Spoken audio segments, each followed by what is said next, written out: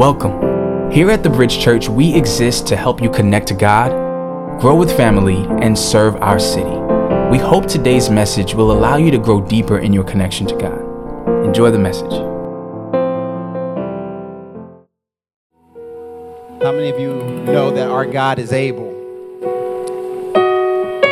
Over the last week, many of us have been rocked to the core. And as a church leadership, we felt compelled to speak specifically about these events. And you can take your seat for a moment. This is still a part of our worship experience, just in a bit of a different way. But the reality is that many of us feel the pain, sense of tragic loss from both the deaths of Alton Sterling and Philando Castile. We also feel anger and a sense of righteous indignation over the sense of injustice of this tragic pattern that we've seen far too many times. And many of us have also felt a sense of despair, wondering, God, where are you? You seem silent. Do you care? Are you just? Where are you? And maybe many of you felt like I did this week of just even like, what am I supposed to do next? And so we wanted to take a moment as we worship together to kind of guide a sense of response and a sense of just even being able to speak to some of the things going on inside of us. And the first thing I wanted to share is just that you would be honest with how you're feeling, that we would be honest with how we're feeling together. You know, in the Bible, there's a whole book dedicated to crying out because of the destruction that someone was seeing in the community around them, because of the despair that was around them. That book is called Lamentations. And I wanted to read just one verse from it just to kind of give you a sense of what it says. In Lamentations 2:11, it reads, "My eyes fail from weeping. I am in torment within. My heart is poured out on the ground because my people are destroyed, because children and infants faint in the streets of the city." That sounds too familiar with how I've been feeling this week. And so the first point is that it's okay to weep, to grieve, and to feel whatever it is that you're feeling. And in fact, to entrust that to God is a true sign of faith. The second thing we want to encourage you with, beyond being honest with yourself, is being honest with each other. Don't isolate yourself in times like this. That is so important to be in Christian community of folks that can not only empathize and commiserate with our pain, but can also point us to hope out of that circumstance. Realize that we are better together. Amen. Thirdly, just to remember that God does care. In fact, the very understanding that we have of justice is rooted in the biblical account of who God is. Psalm 89:14 tells us, "Righteousness and justice are the foundation of your throne. Love and faithfulness go before you." God has given us a standard of fairness and of justice to guide us. We are all made in His image and therefore deserving of being treated with fairness. And He has also told us that those who oppress others will be held accountable. And so our very understanding of a sense of justice comes from Him and from these things. Fourthly, we have hope.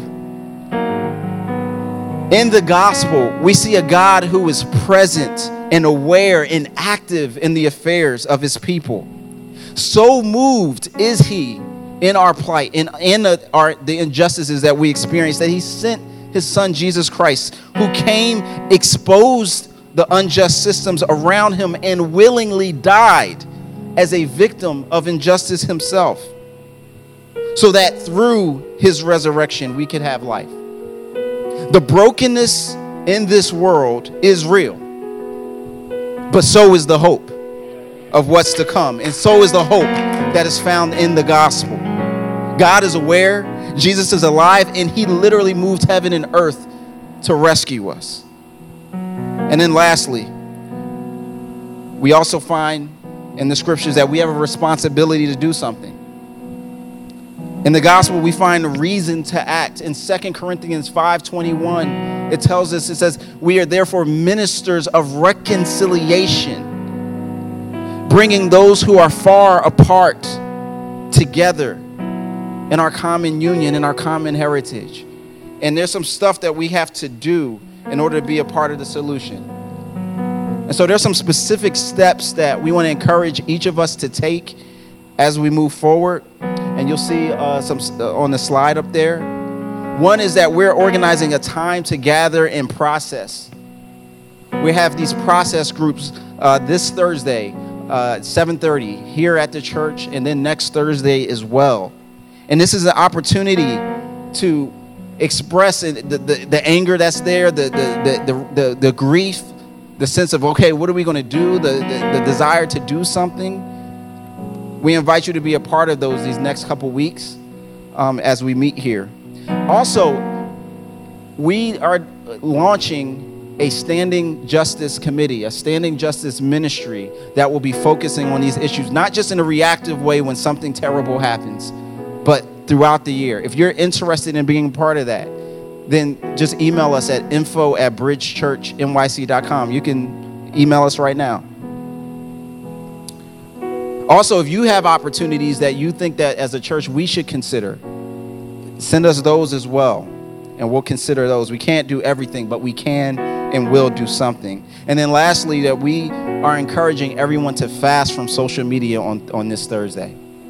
One of the things, just as a point of self-care, that happens is sometimes we can get so tied into the conversations that are happening that we got to sometimes pull away, take a step back, so that we can hear the voice of God, hear our own thoughts. And so because of what we're doing with the process groups on Thursday, we want to give an opportunity and just encourage us, whether you're going or not, to just unplug on Thursday and have some time to just hear and process. Well, the Dallas police shooting that took place on Thursday night added another tragedy in our midst that was directly related to a response that a disturbed individual had to the previous shootings and encounters over the last few years. And it is also a very gripping reminder of the reality that how we handle our pain and our grief is very important.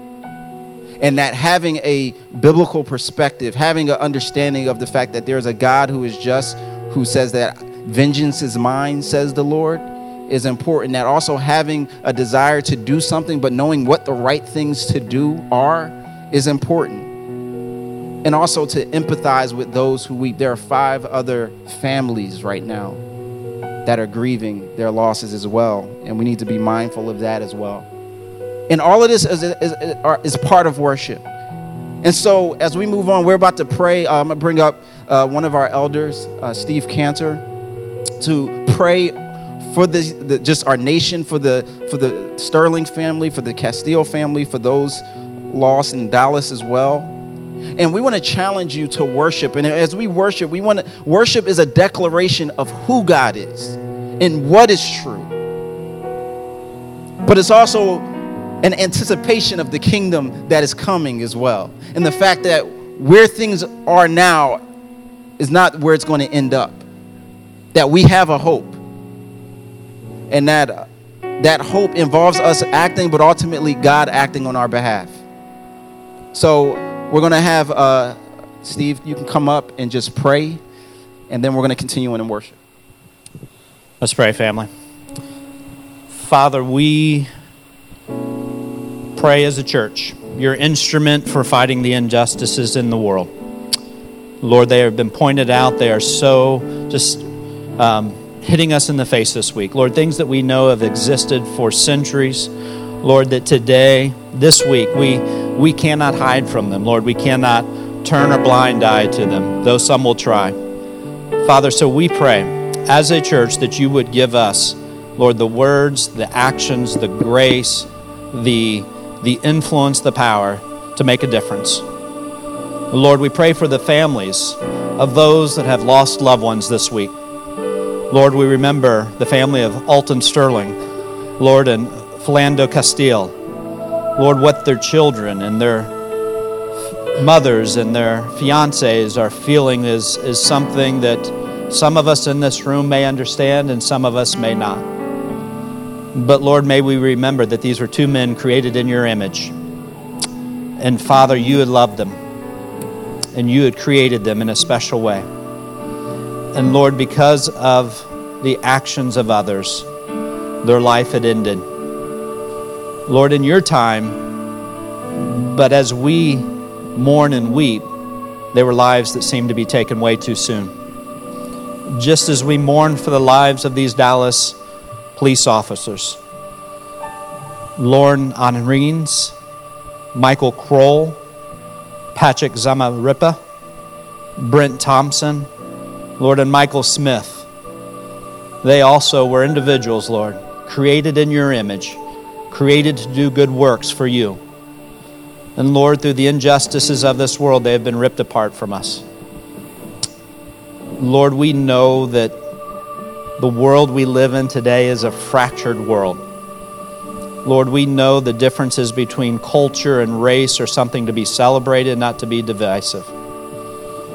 And so, Lord, we long for the moment when we celebrate the differences and we don't look at them as ways of separating us, but we look at them as different expressions and understanding of who you are as a most gracious God.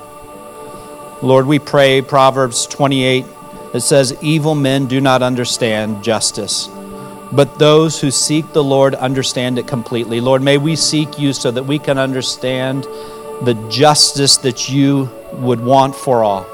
Lord, like Amos, may justice roll down like waters and may righteousness like an ever-flowing stream. And Lord, may we as a church, may we as a body, may we as a family be part of seeing that come to be. In your Son's precious and holy name we pray. Amen.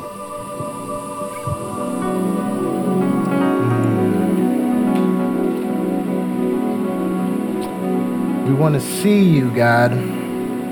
Show us your glory.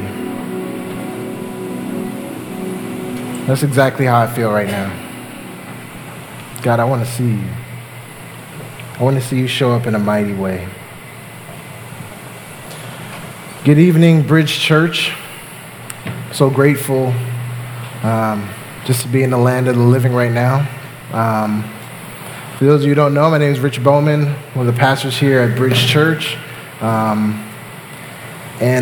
just as I reflect on the recent events that have happened just in our country, I realize all too well that it could have been me. I can no longer hide behind my rationalizations. Like, well, I wouldn't have done that. Or, I'm not like them. I've come to grips fully with my own brainwashing. And I'm brought to a very serious realization that it very well could have been me. And that despite my best effort, Facebook could have been littered with #Rich Bowman. And that only the hand of God keeps it from being so. It's with a heavy heart that I stand before you today. Feelings of anger, feelings of frustration. As a father, as a shepherd, I want to do more to protect. I feel a lack of power, a lack of control. I go outside and sometimes I feel like there's a target on my back. A scary, big black man is engraved into my DNA. And sometimes I don't even notice how my color colors my experience. It's at times like this that I look up and I say, God, why? God, where are you? And it seems like as a city, we're all doing the same. We're all asking the same question. We're all looking for answers, for the solution. The question this evening is, what does God have to say? What does God have to say about how we're feeling? What does God have to say about an abuse of authority? And what does God have to say about the suffering that comes in the aftermath? So we're continuing our study through the book of James. Last week we talked about what it means to be a peacemaker, right? How can you be life, right, rather than live the me life? That's good. Y'all paying attention? We talked about our community and that the way to strengthen it is actually to serve one another in love. And not just any kind of love, a sacrificial love. A love that would cause you to lay your own life down for someone else. A love that says, I don't want to build my kingdom, God. I want to build your kingdom. The kind of love that Jesus showed us on the cross when he died for our sins. To be life for us. In James chapter 5, we're going to look at things that God has to say about what we should do when there's suffering in our community. How can we have faith in a time of suffering? And how appropriate a time to discuss this very topic. Because if we're honest, we're all suffering right now to various degrees. Many of us are confused, might be lost, angry, hurt, frustrated. And I'll be honest, I don't have, and I wish I did, but I don't have a magic wand to wave and make everything better. I don't have all the answers, but I know that God does. Things may seem rocky right now in our minds, but let me tell you guys this. As rocky and as confusing and as lost as you might feel, God's not confused right now. God is not lost. God's plans have not been thwarted. Today's message is about hope. There is hope for us. God has something to say, Bridge Church, and we're actually going to talk about 3 things that God has to say. The first one is to be innocent. The second is to be hopeful. And the third is to be encouraged. To be innocent, be hopeful, and to be encouraged. Let's get into his word. Let's look at James chapter 5, verses 1 to 3. Now listen, you rich people. Weep and wail because of the misery that is coming on you. Your wealth has rotted, and moths have eaten your clothes. Your gold and silver are corroded. Their corrosion will testify against you and eat your flesh like fire.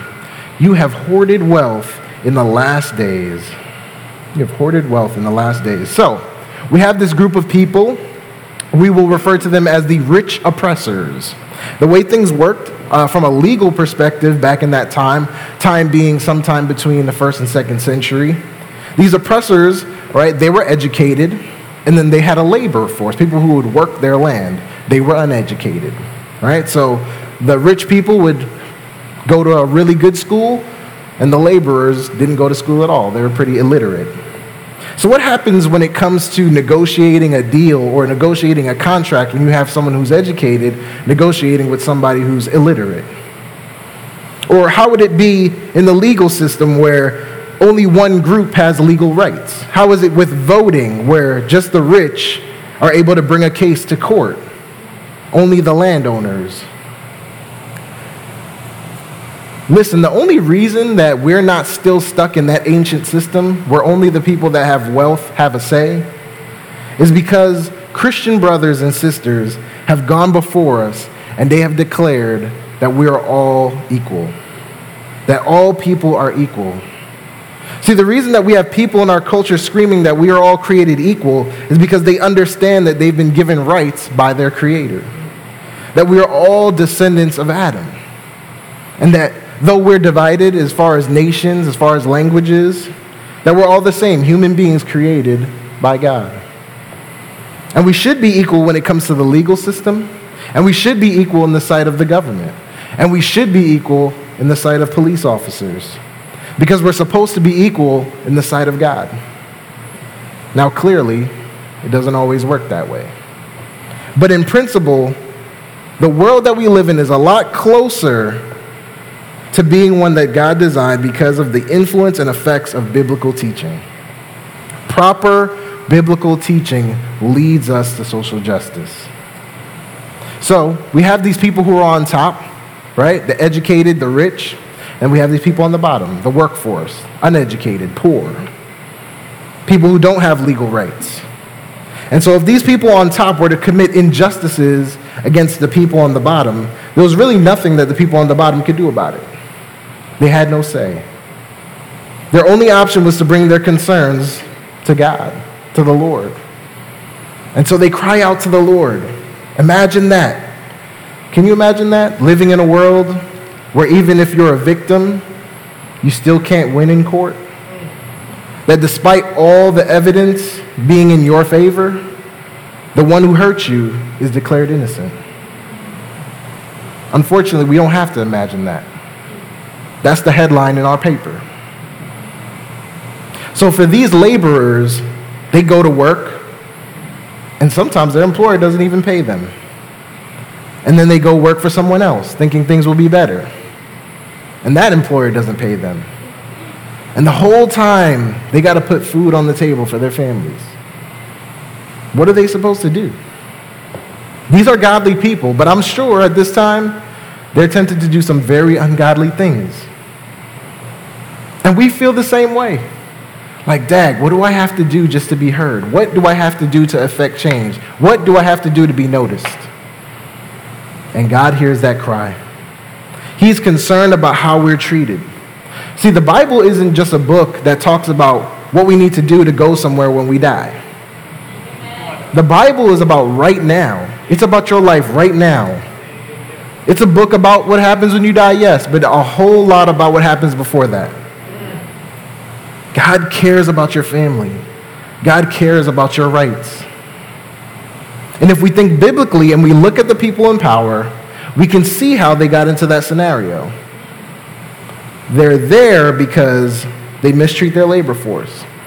And they mistreat their labor force because they see them in terms of ownership and not stewardship. Ownership versus stewardship. Poor treatment is the byproduct of acting like you own the thing that you are only called to manage. Poor treatment is the byproduct of acting like you own the thing that you are simply called to manage. So, for example, my wife and I, we lease a car, right? We don't own it. We're technically renting it, right, for a monthly fee. And at some point, someone, the dealership, is going to check and ask us a question. They're going to ask us and inspect, how did we treat this thing that we were given? They will inspect our stewardship of that vehicle. See, this scripture is talking about money and how a group of people are using their wealth and their power to abuse those with no wealth and no power. But it's not just about money. See, money is about stewardship. We don't own it. We are just managers of the money that God entrusts to us. The same can be applied to authority. Authority is not yours. It is given to us by God. As a pastor, that is a stewardship of authority over you. As a father, that is a stewardship of authority over my daughter. Being a police officer is a stewardship.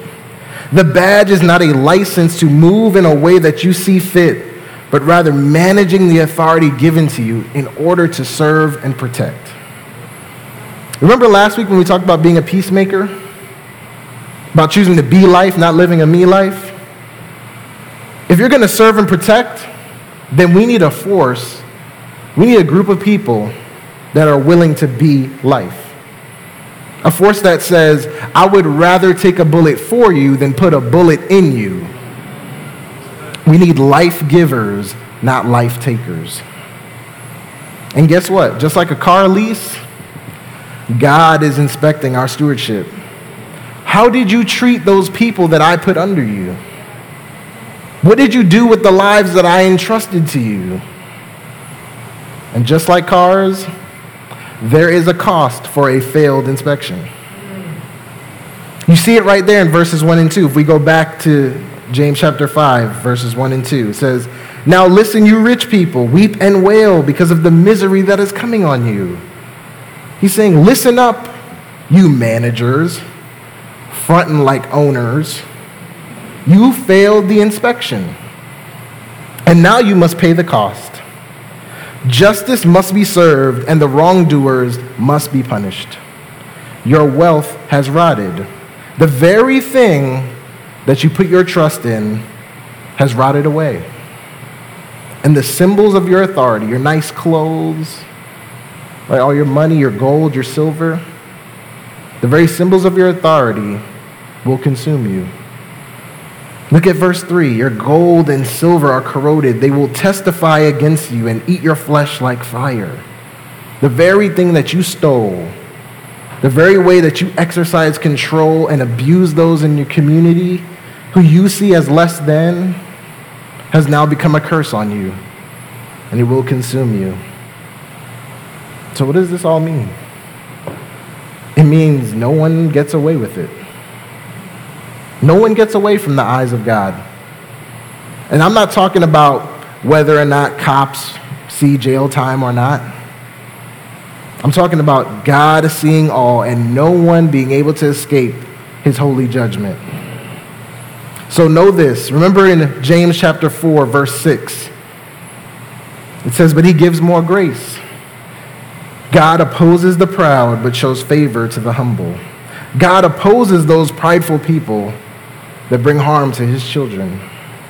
If you are harshly lording over people, if you are mistreating them, if you are abusing your authority over people, you have turned yourself into a cup for God's wrath, for him to pour his wrath into you.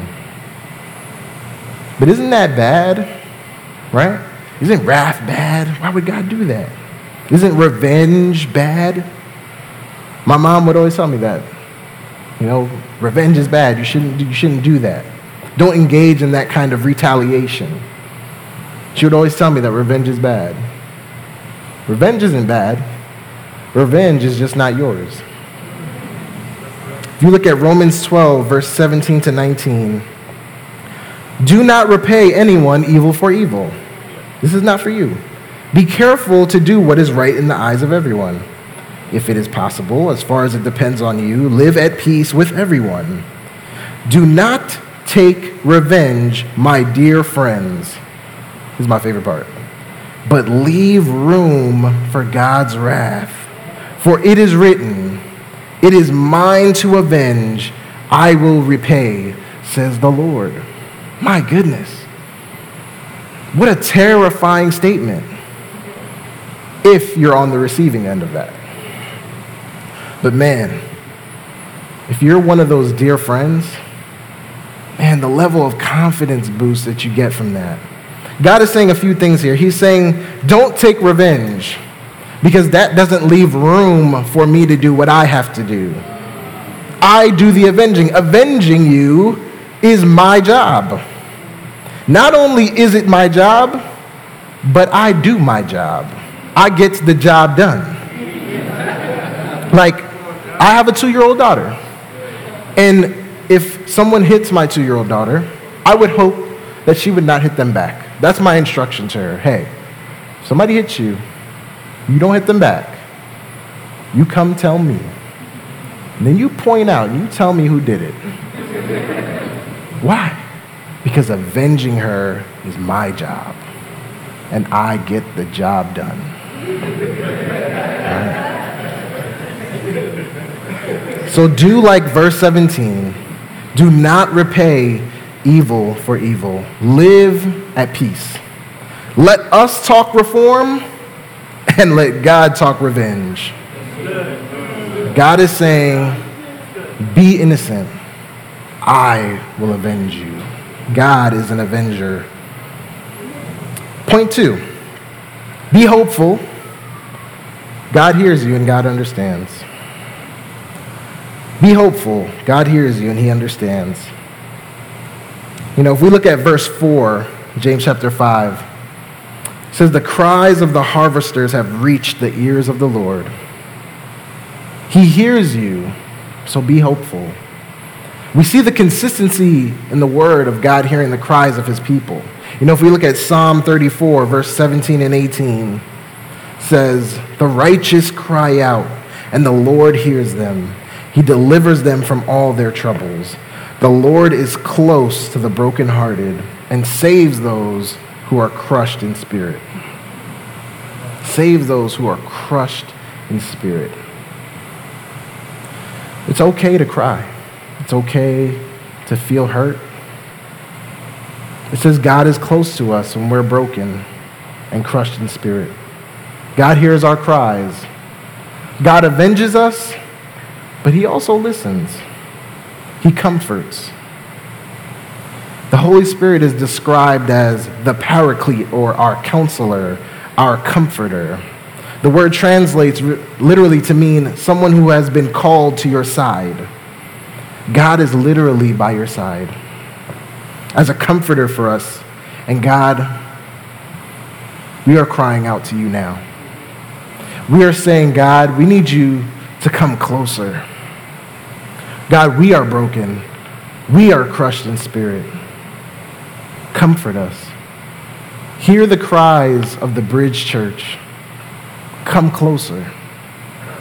The cries of the harvesters have reached the ears of the Lord. We can move in confidence knowing that God notices us. So how can Jesus relate to us in our grief? Right? How do we know he can actually relate? How do we know that he doesn't just hear us? Right? We know that. But how do we know he also understands? Let's look at verse 6. James chapter 5, verse 6.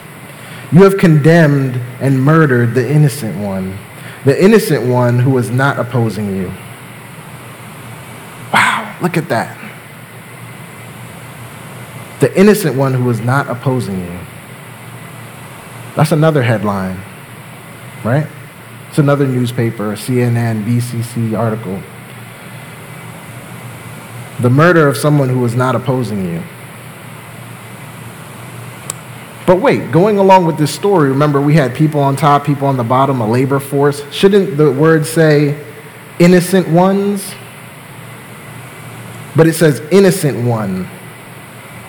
James here is alluding to his brother Jesus, the perfect one who was murdered and had done no wrong. Jesus is an expert on being treated unfairly. To have the rulers of the day mistreat him, even when he's completely innocent. He says, all of you who are treating your people unfairly, and you're abusing your authority over them, and you're treating them as less than, I've seen this before. You're the same type of people that murdered me on the cross. People who were not in opposition, yet murdered. God says to them, I'm not blind to that injustice. I'm not deaf to the cries of the hurting. God is saying, be hopeful. I hear you and I understand. If anyone could relate, Jesus can. God is saying, let me comfort you. Let me comfort you. Point 3, be encouraged, the kingdom is at hand. Let's look at Matthew 11, 28 to 30. Come to me, all you who are weary and burdened, and I will give you rest. Take my yoke upon you and learn from me, for I am gentle and humble in heart, and you will find rest for your souls. For my yoke is easy and my burden is light. A yoke is a farming tool. Again, from Brooklyn, I have no idea what any of that is, but I do have Google. So I Googled a yoke. A yoke is basically something that goes around necks of cattle, specifically oxen most of the time. And what it does is it allows two animals to carry the load rather than just one. Maybe it's too heavy for one, so they share it.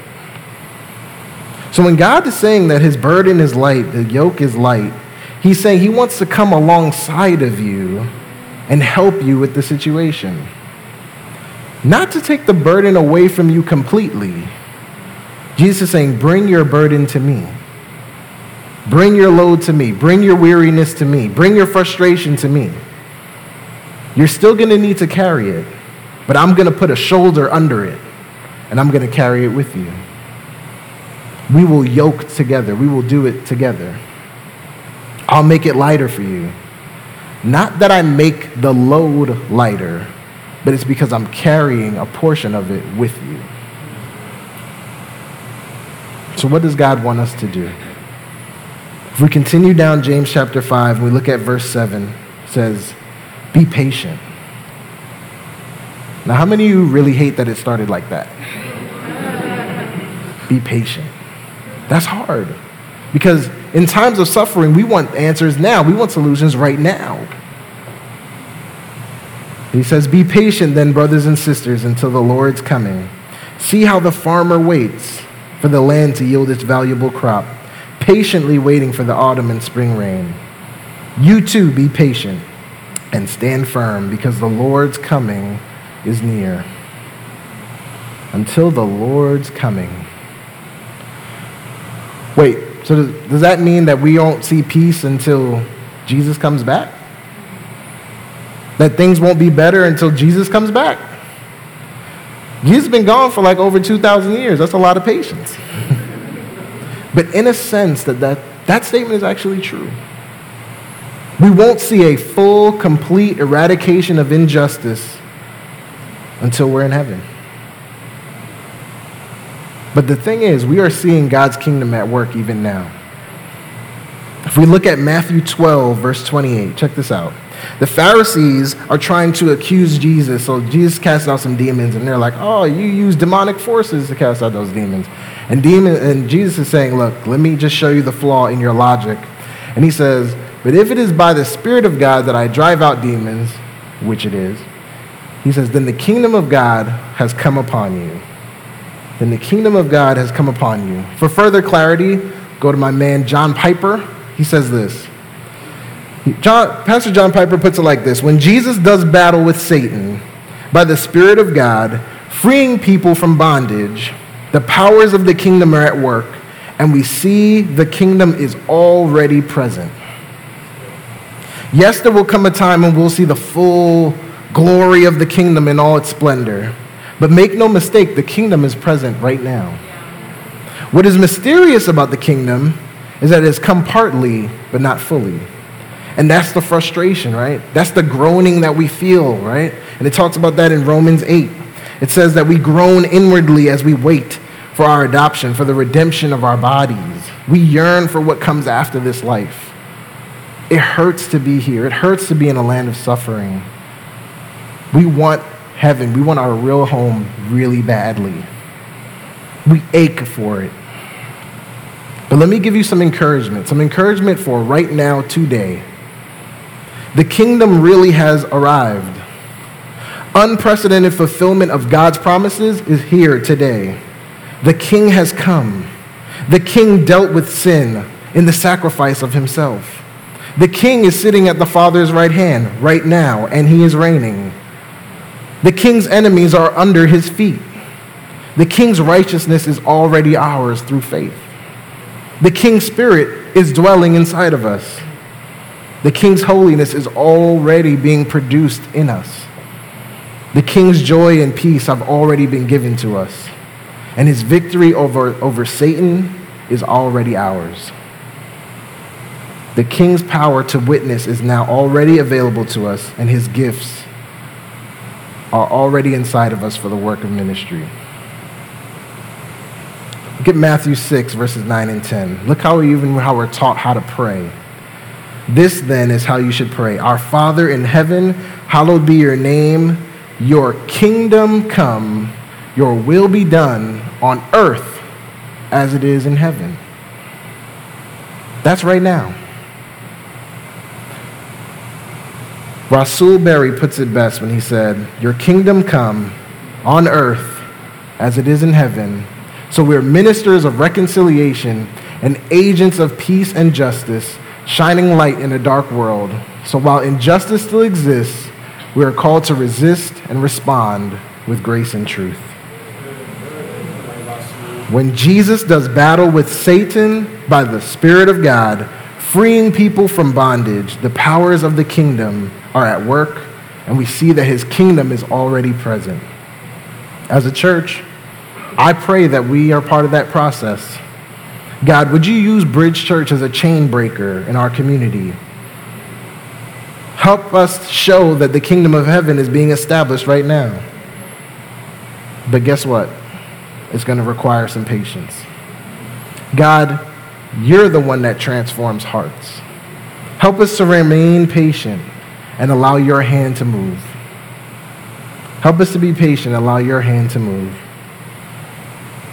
And if we jump down right to verses 10 and 11, James 5, 10 and 11, it says, brothers and sisters, as an example of patience in the face of suffering, take the prophets who spoke in the name of the Lord.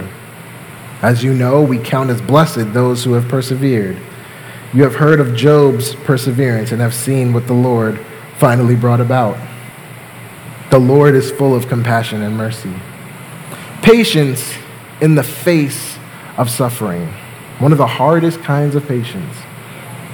Blessed, it's saying, blessed are those who have persevered. You are enraged, but you endure. You're disappointed, but you're not disobedient. You cry reform, not revenge. You are not passive, you take action, but action that is informed by your faith. Job was a man who was upright. He's mentioned in this passage. Job, a man upright and blameless. And though he lost his possessions, his family, his health, he persevered. And in the end, he was given double what he had before.